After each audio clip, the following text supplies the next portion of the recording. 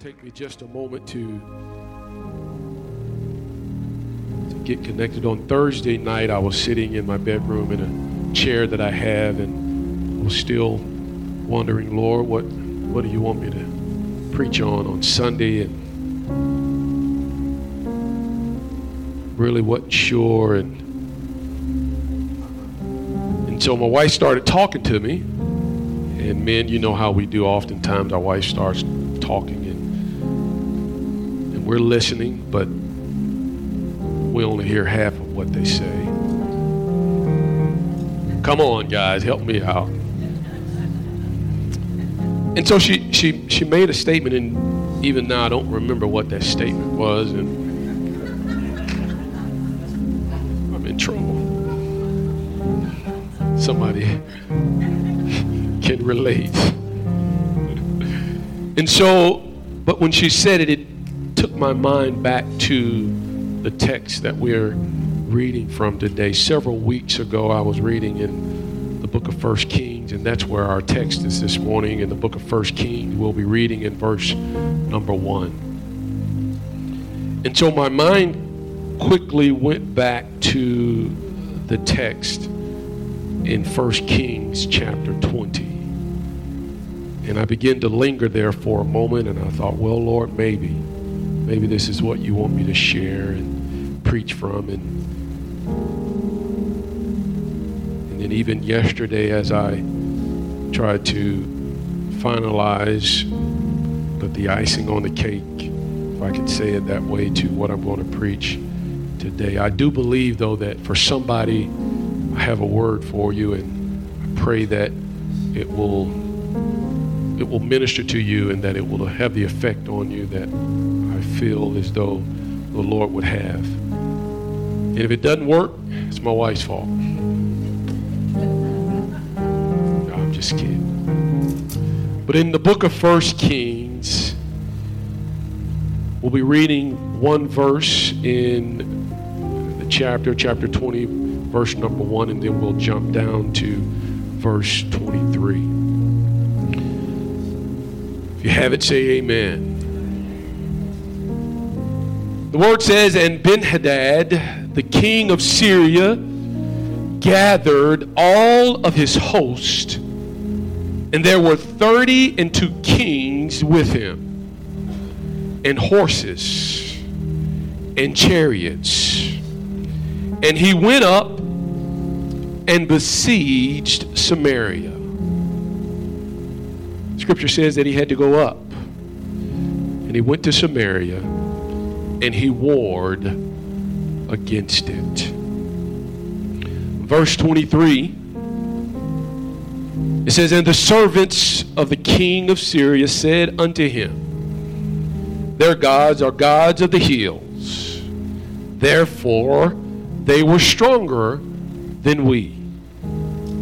But let us fight against them in the plain, and surely we shall be stronger than they. You may be seated.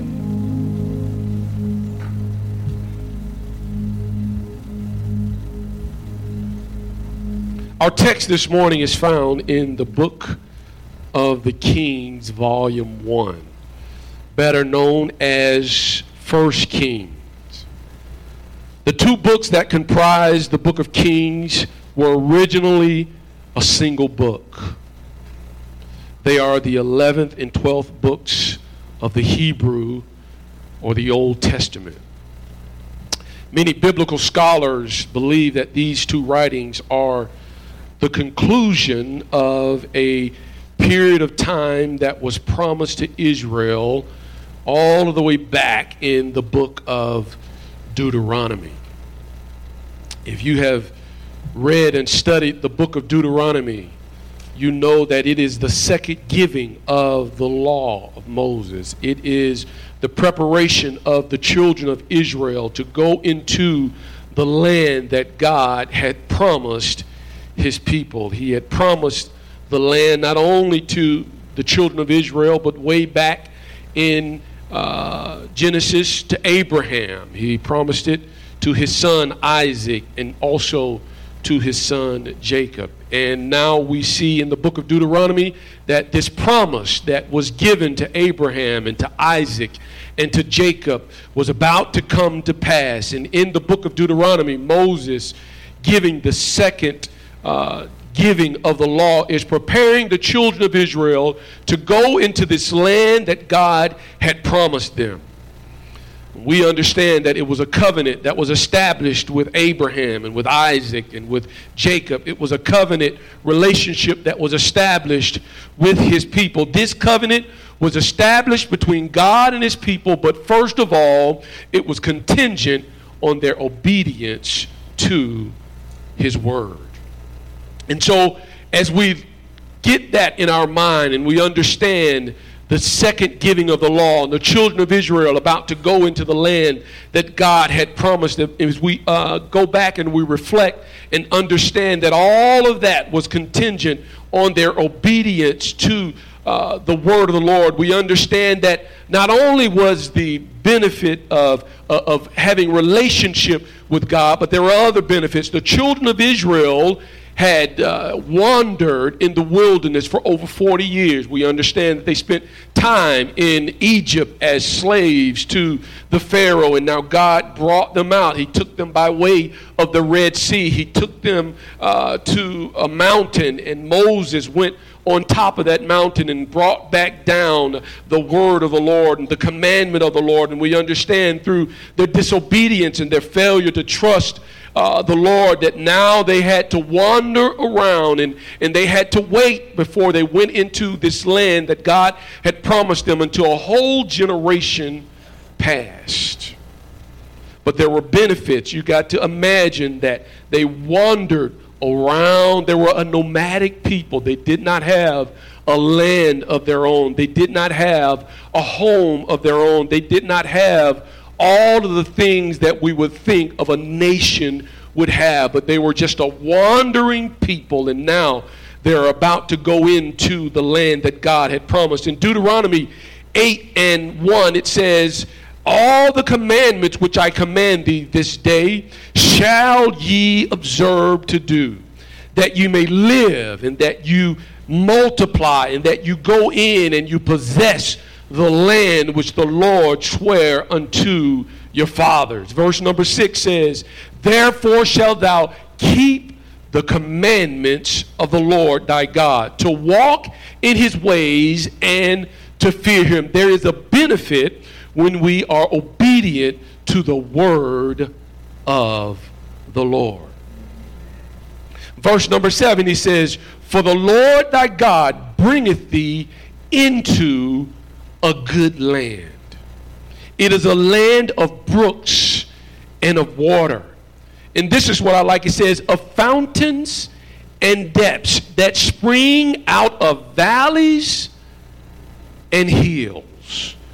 And so I want to talk to you today about the God of the hills and the valleys.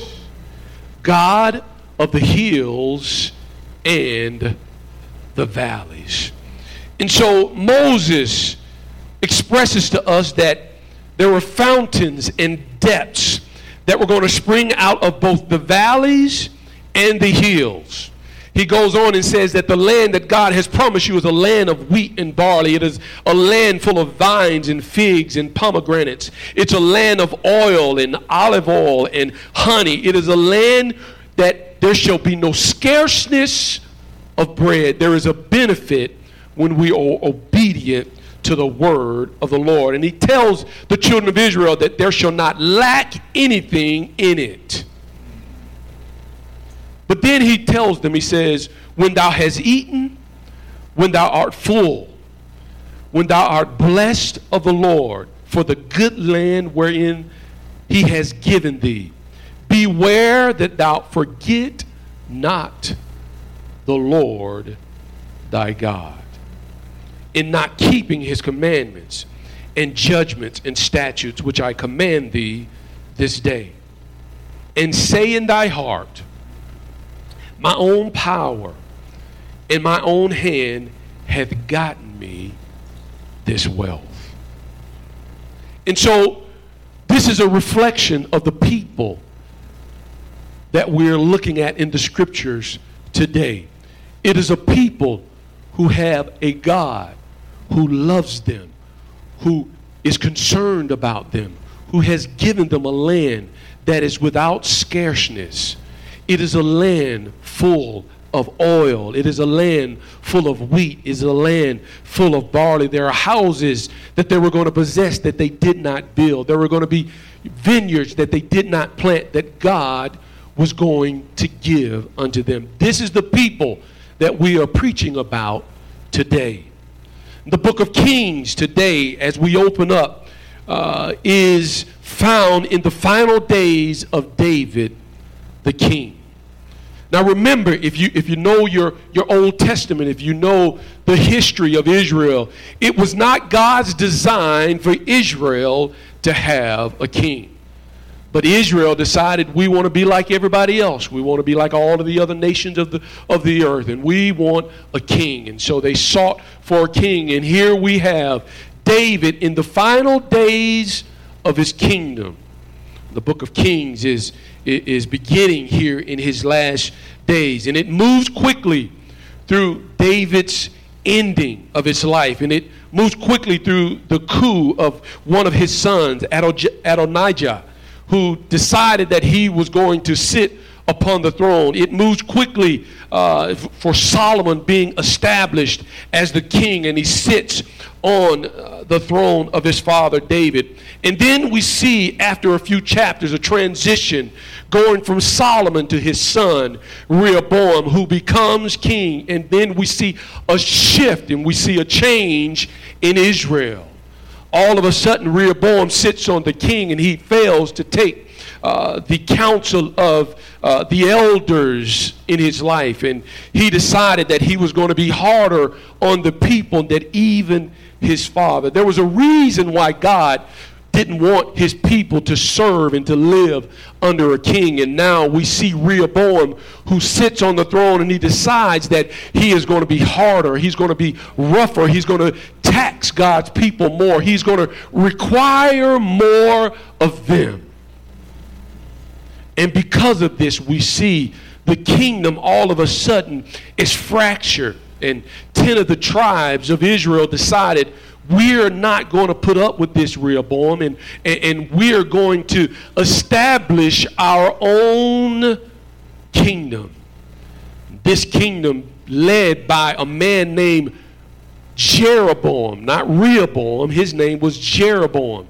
And Jeroboam sits on the throne, and he establishes Samaria as the capital.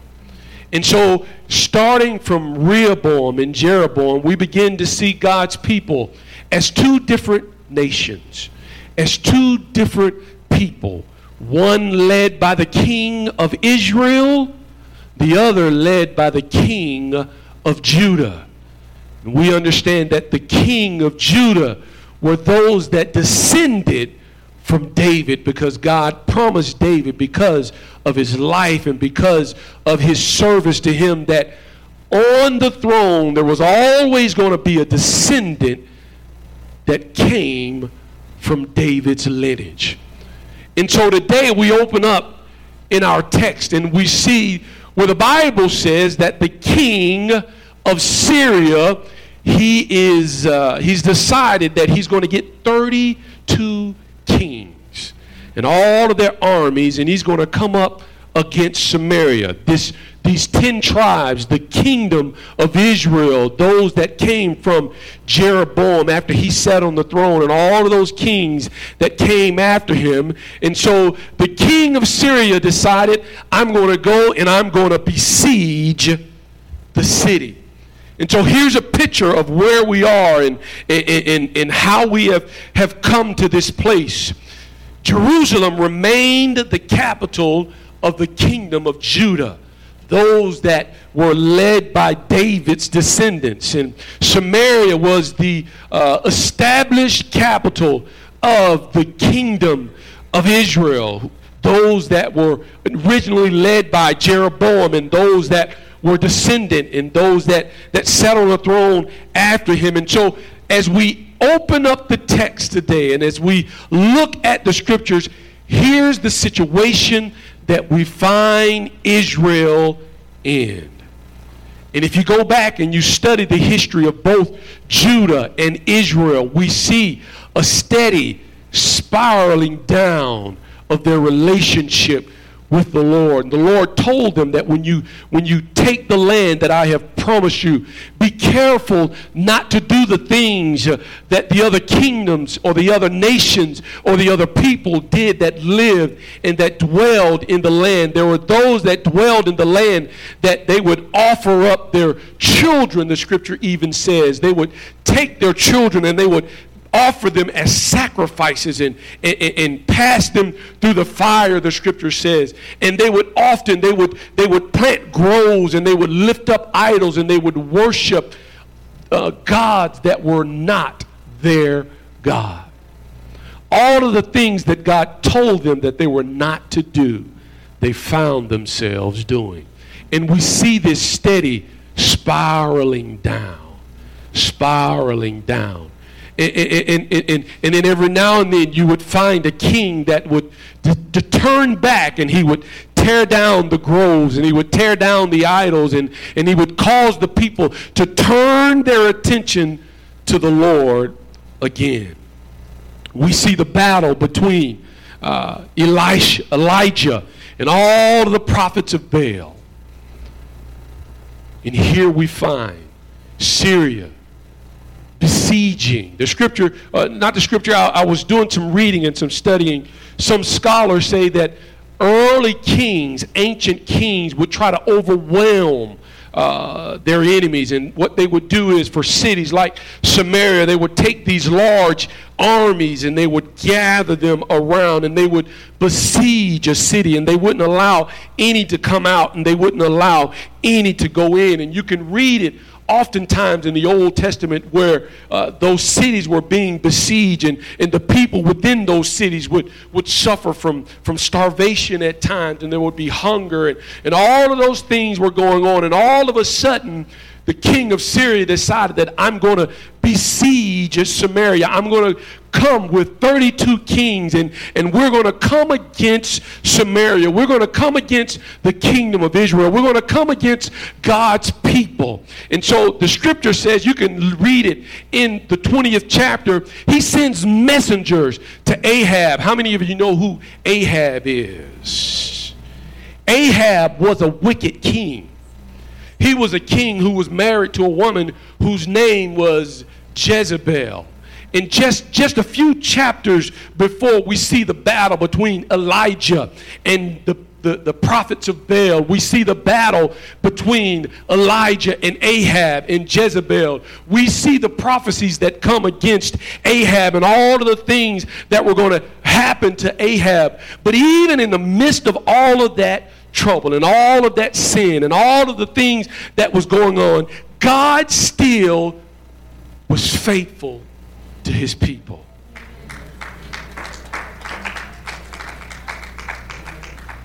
God was faithful even in his sinful state, even in his desire to. He was an idol worshiper.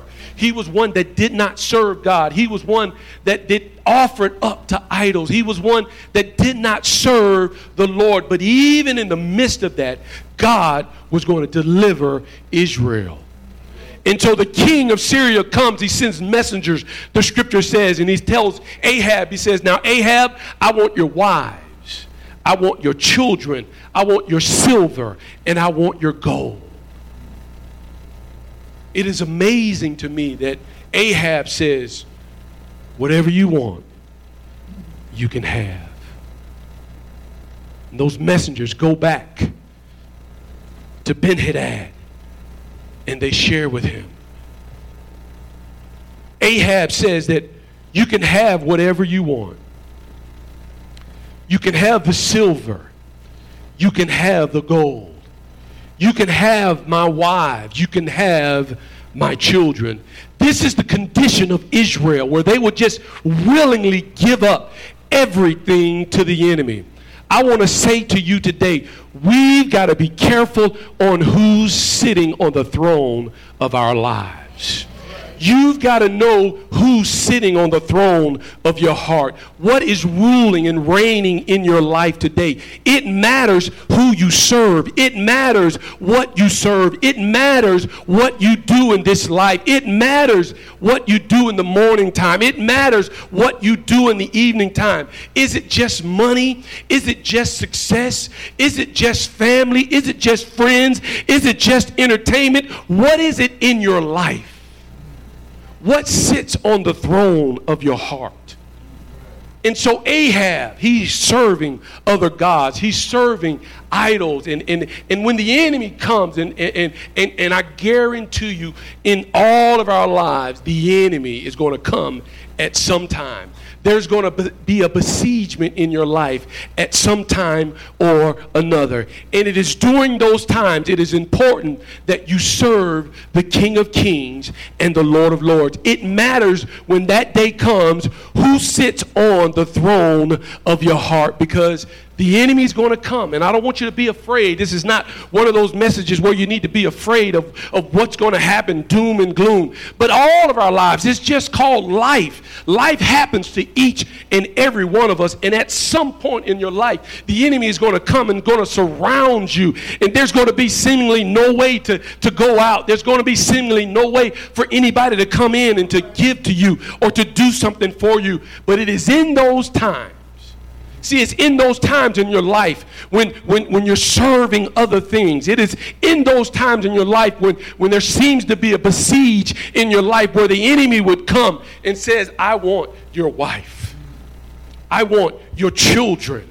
I want this. Whatever is important to you in this life, at some point, at some time, the enemy is going to come and try to take those things from you. And it is during those times that you got to know the King of Kings and the Lord of Lords.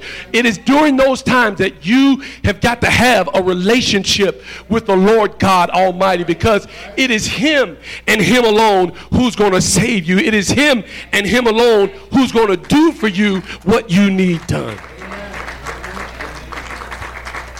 And so as I begin to read through this story even more, and it didn't really surprise me at how quickly Ahab would decide to give away his wives and to give away his children, to give away his silver and his gold. The Bible says that the enemy comes to do what? To steal, to kill, and to destroy. And so now, all of a sudden, Ahab has decided, I just want this besiegement to stop. I just want the enemy to go away. I just want the enemy to leave me alone. But it doesn't happen that easily. And then the Bible says that in a matter of time, I don't know whether it was days, I don't know whether it was weeks, but he sent messengers again. And these messengers of the king of Syria, they came to Ahab again, and they says, okay, Ahab, you've agreed to give us your children. You've agreed to give us your wives. You've agreed to give us your silver. You've agreed to give us your gold. Now my servants, they're going to come again, and they're going to search your house. They're going to search the house of your servants. And they're going to look, and they're going to spy out. Now, when I first read this, I thought, okay, and this is just the way it came across. It says, well, they're going to come into your house. I'm going to go to Q's house. I'm going to go into every room in his house, and I'm just going to see what I like, and I'm going to pack it up, and I'm going to leave. But that's not what the scripture says. He says, my messengers are going to come. They're going to search your house. They're going to search the houses of your servants. But this is what it says. Whatever is pleasant in your eyes. Not what's pleasant in their eyes, but what's pleasant in your eyes. And whatever there is in your house that you love, whatever it is that is in your house that's pleasant and pleasing to you, they're going to take that. And they're going to bring it back to me. You see, sometimes it's not just, sometimes we figure we can just give this. Here, you can take this, and all of those things that we love and that we cherish. We're going to hold on to those things and those relationships and that job and all of those things that we want to protect for our own. But that's not what the scripture says. It says, my messengers are going to come, and whatever's pleasant in your eyes, that's what they're going to take. Now all of a sudden, Ahab's like, whoa, wait a minute. He gets his attention then. And sometimes that's what happens in our lives. Sometimes we're okay when the enemy comes in and takes a few things, maybe take a little money out of our pocket. We're okay with that. Even take our children, or even maybe our wife, our husband, or our wife. We're okay with that. But there are some things that all of us cherish. There are some things that we're not willing. There's some things that we don't want to give up. There's some things that we want to hold on to. There's some things that we want to continue to put before our relationship with God. There's some things that we just want to keep for ourselves. And now all of a sudden Ahab is like, wait a minute. He says he wants my wives. I'm going to give him my wives. I'm going to give him my children. I'm going to give him my silver. I'm going to give him my gold. But now he's saying he wants to come into my house and he wants to take whatever's pleasant in mine eyes. So the scripture says that he calls for the elders. And he says, hey, guys, listen. I've listened to this enemy king who has besieged us, and I'm willing to give him my wives, and I'm willing to give him my children. I'm willing to give him my silver and my gold. But now he's saying he wants to send his servants, and they're going to search out all of my house, and they're going to take whatever's pleasant to me, whatever things that I desire, whatever things that I want to keep for myself. He says he's going to take all of those things. The elders of Israel says, don't listen to him. Don't do it. At some point, you've got to stand up. And I want to say that to somebody in this place today. Sometime, at some point in your life, you've got to stand up. The enemy's come to steal and to kill and to destroy. And at some point in your life, you've got to stand up. You've got to make a stand. You've got to fight. You've got to say, no, you're not taking one more thing. You may have taken my children. You have taken my wife. You may have taken some money out of my pocket, but you're not going to take anything else. And by the way, you're not going to have my wife. You're not going to have my children. You're not going to have my silver. You're not going to have my gold. You're not going to have anything. And you've got to stand up and you've got to fight for yourself. You've got to do something. It's easy sometimes to sit within the confines of our own life and says, I'm just going to let the enemy do what he wants to do. I'm just going to let life happen. Whatever happens, happens. You've got to decide that you're going to stand up. You've got to decide that I'm going to be obedient to the word of the Lord. You've got to decide that I'm going to change my situation. I'm going to change my circumstance in life. You've got to decide what you're going to do today. Now all of a sudden he sends back to Ahab or to Ben-Hadad, and he says, I'm not doing it. I told you I was going to give you this and I was going to give you that, and you could have my silver and gold, but now you just want to take anything you want, whatever is pleasurable in mine eyes. And now all of a sudden Ben-Hadad is angry and he's upset and he's been drinking and all of the other kings, and he tells the other kings to get your armies and to set them in array, because tomorrow we're going to go out and we're going to fight against the children of Israel. But I like what the scripture says.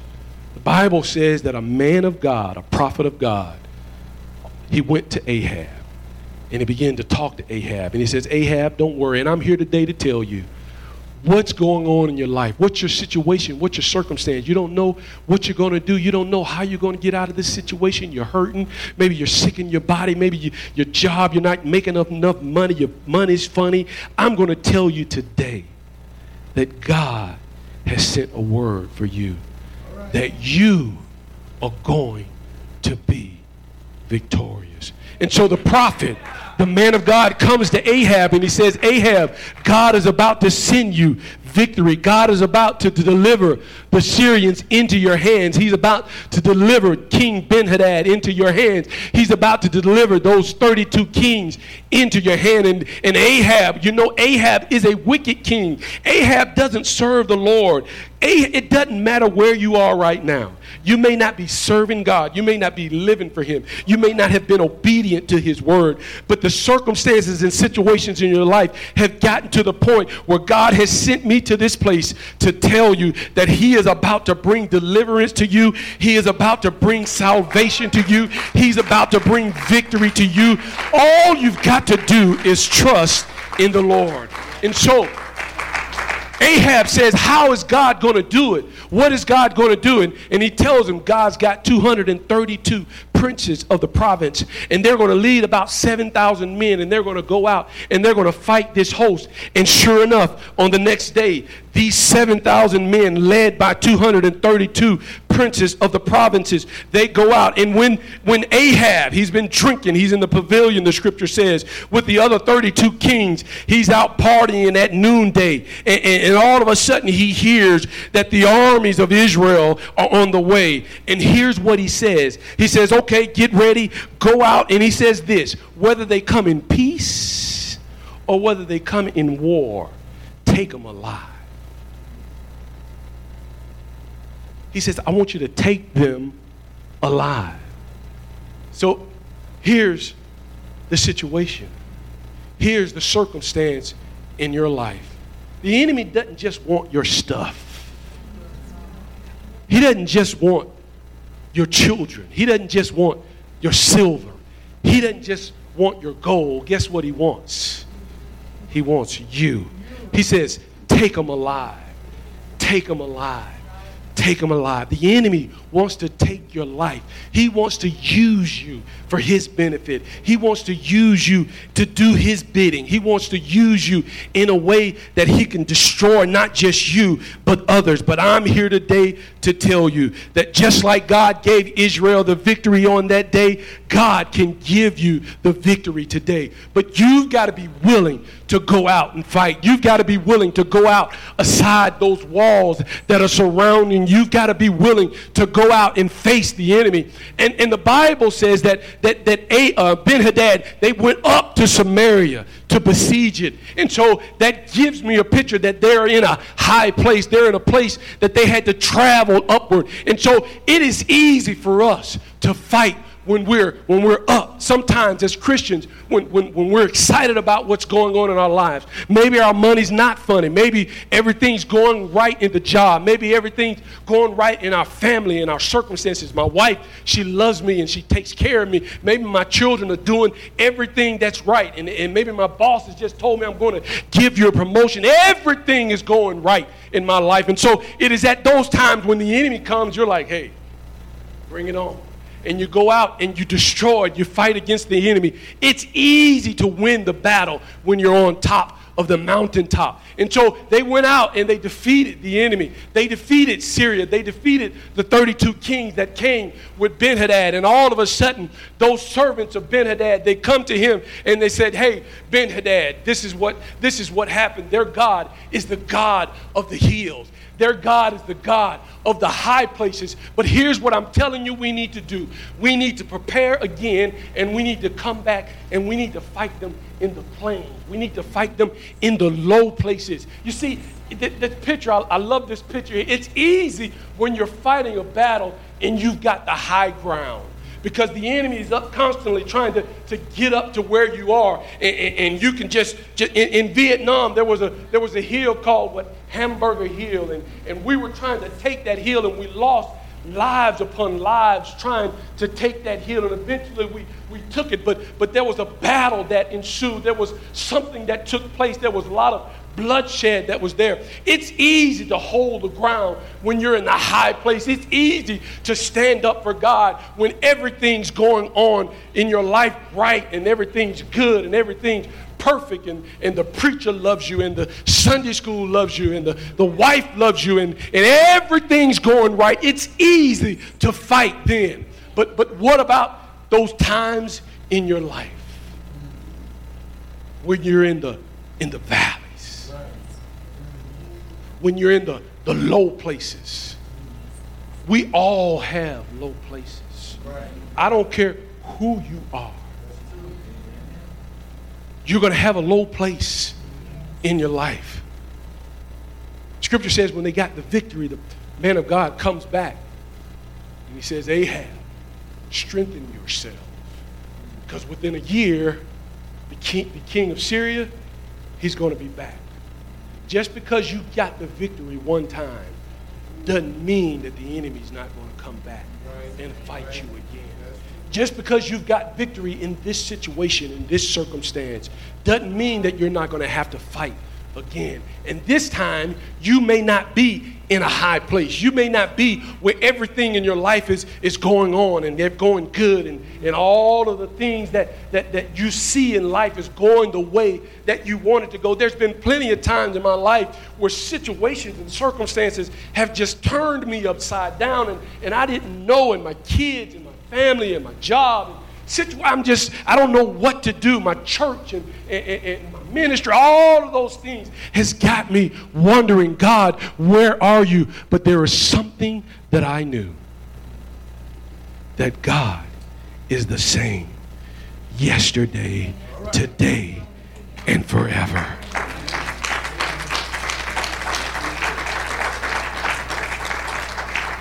And so he tells Ahab, you've got to prepare yourself.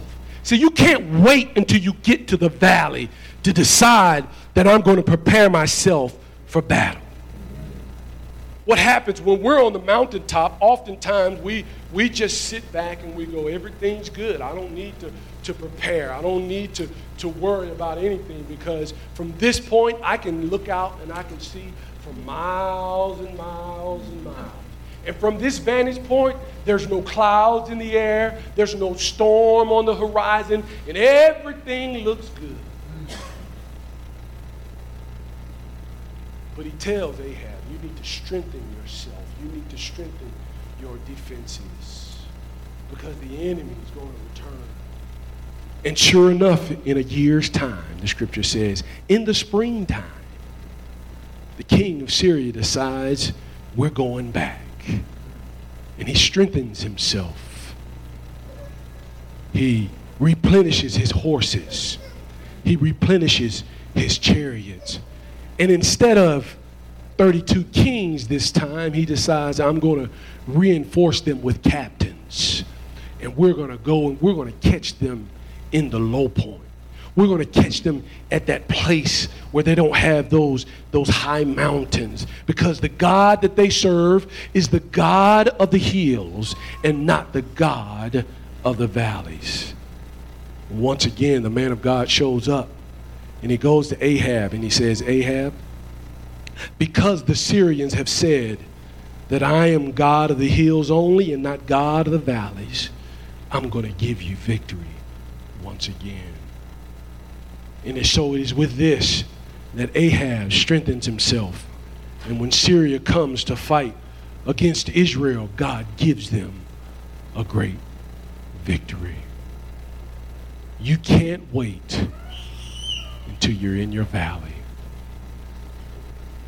As I began to think about that, I thought about David. Some of your greatest victories are going to be in the valley. I venture to say that your greatest victory is going to be in your lowest points. I want to say that again. Your greatest victory is going to be in your lowest point. David finds himself on his way to see his brothers who are battling, or who had set themselves in array to battle. But we know the story. The scripture says, it says, and Saul and the men of Israel were gathered together. And I thought this was intriguing when I read it yesterday. It says that they pitched by the valley of Elah. And they set the battle in array against the Philistines. And the Philistines stood on a mountain on the one side, and Israel stood on a mountain on the other side. And there was a valley in between them. Your greatest victory is going to happen in the valley. And so here David, he shows up. He's got some cheese, got some other snacks. He's going to see his brothers. And all of a sudden, he hears something. He hears a cry. He hears a challenge. Sometimes in our lives, we know there's a valley that's waiting for us. There's been situations in my life that I could look and I could tell there's a valley on the way. There's a circumstance and a situation that when it happens, it's going to take me into a place that I do not want to go. And so the battle, there was going to be a battle. Israel's on one side, the Philistines on the other side. There's a valley that separates them. And here's the champion of the Philistines, and he comes into the valley and he cries out and he challenges. He calls them out. He probably called them all kinds of names. Probably wasn't G or PG. And he challenges them. And all of a sudden, David hears the cry and the challenge from the valley. David decides, hey, I'm going to take this on. He didn't fret. He didn't worry. I want to tell you, maybe there's a valley on your horizon. Maybe there's a valley that you can look and see. Maybe there's a cry from the enemy. There's a situation in your family that you just don't know how to deal with. And it's easy for us. It's easy for us to sit or to stand in the high places and to look down into the valley and to see the battle that's waiting for us. But if you're going to have victory, if you're going to see and experience the things that you want to see and experience in your life, you have got to go into the valley of Elah. And so David goes and he takes some stones and he puts them in his little pouch and he takes his sling and he goes out. And you know the story. He challenges Goliath and he slays him in the valley. But his victory didn't start there. It started before he ever got to the valley. It started when he was in the backside of the desert. It started when he was in the wilderness with those sheep. He started when he was looking up into the stars at night and he began to sing and to worship and to praise the Lord. There are battles that you're going to face. There are things that you're going to deal with that you can't wait till the battle comes to pray. You can't wait until those battles come to lift your hands and pray. See, this is what happens. We wait until we get into the valley. We wait until we get into those low points of life. And then that's why we find it so hard to pray. That's why we find it so hard to lift our hands to worship the Lord. But David had already prayed. He already praised the Lord. He already worshiped the Lord. He had already committed himself to the King of Kings. He had already seen the victorious hand of the Lord. And so when the valley came, David was able to stand up. He was able to take on that giant. He was able to defeat the giant. He was able to receive victory for God's people. I want you to stand to your feet today.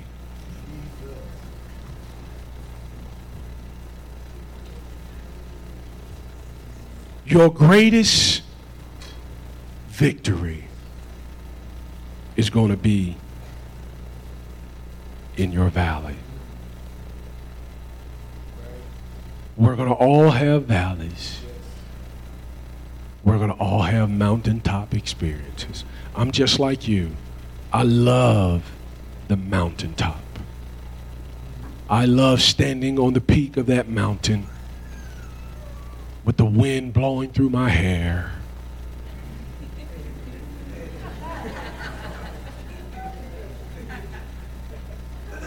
I thought you were going to be with me. You laughed at me just like everybody else. I love it.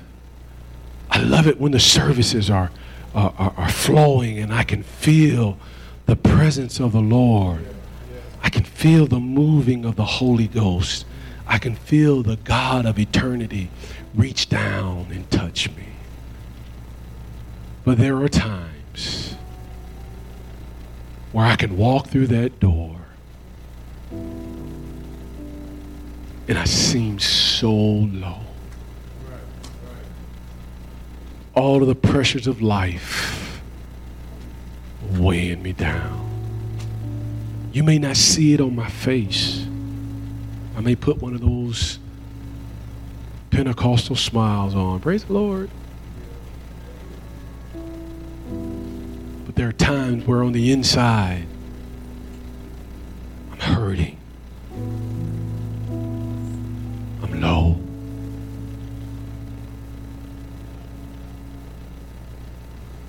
When I'm weak, then I can be strong through him. For it is not by might, nor by power, but it is by my Spirit, saith the Lord.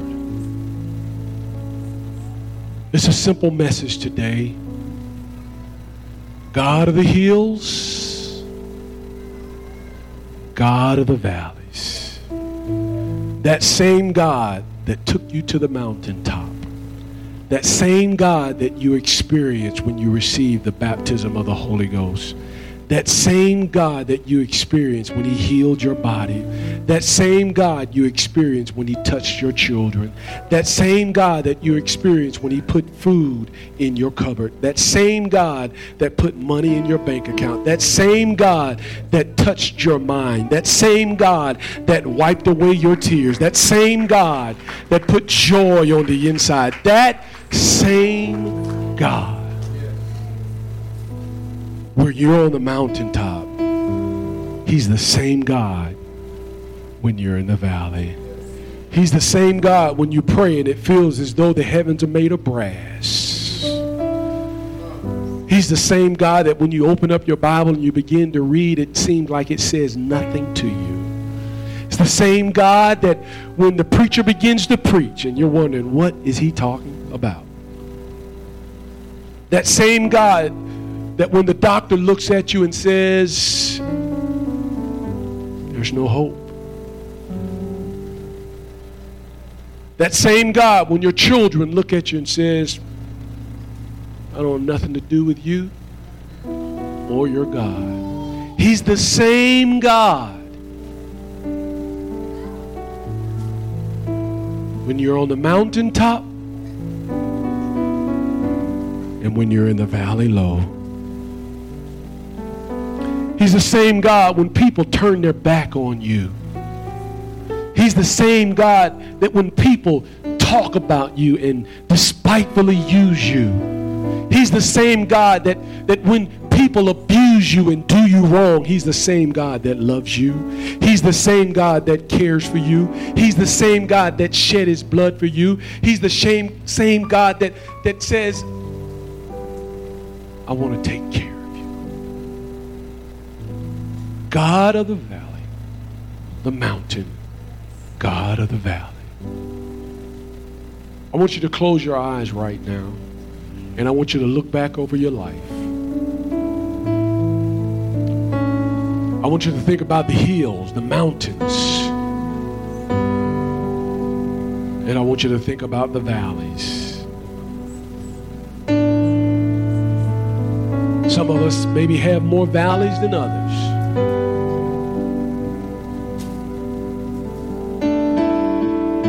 Some of us may have more mountaintops than others, but we all have them. When you think about those valleys, think about how you got through. Think about those nights, those evenings where you said, I can't make it. There have been days and nights where I said, Lord, I can't make it. I don't know what to do.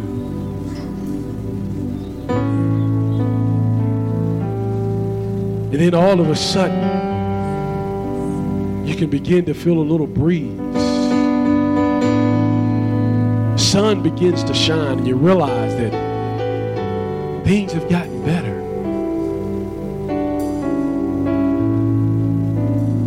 You begin to look around and realize that you're not in that same low point. You may be wondering how you got there. It's not by your own might. It's not by your own power.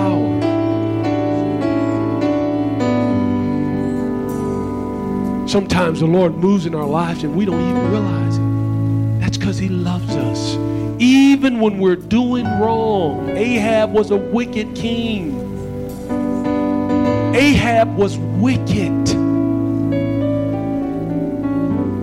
We look at the leaders of our world and we go, man, there are some wicked leaders. But none of them. Ahab was wicked. But yet God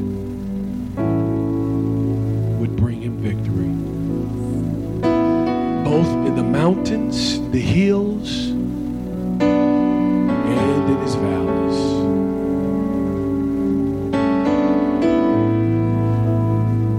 The Lord is ministering to some in this room.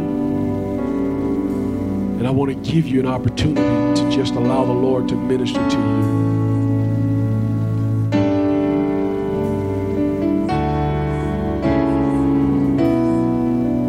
We don't have to finish with a flash or a bang. As long as the Lord ministers to you today. Because I do believe that there are some of us that are in some valleys. We didn't know how we were going to get out of it. But He's the same God. He's the same God. In the mountaintops and in the valleys. Your greatest victory is going to be in your valley. If you'd like to come to this altar for a moment, you can come. These altars are open.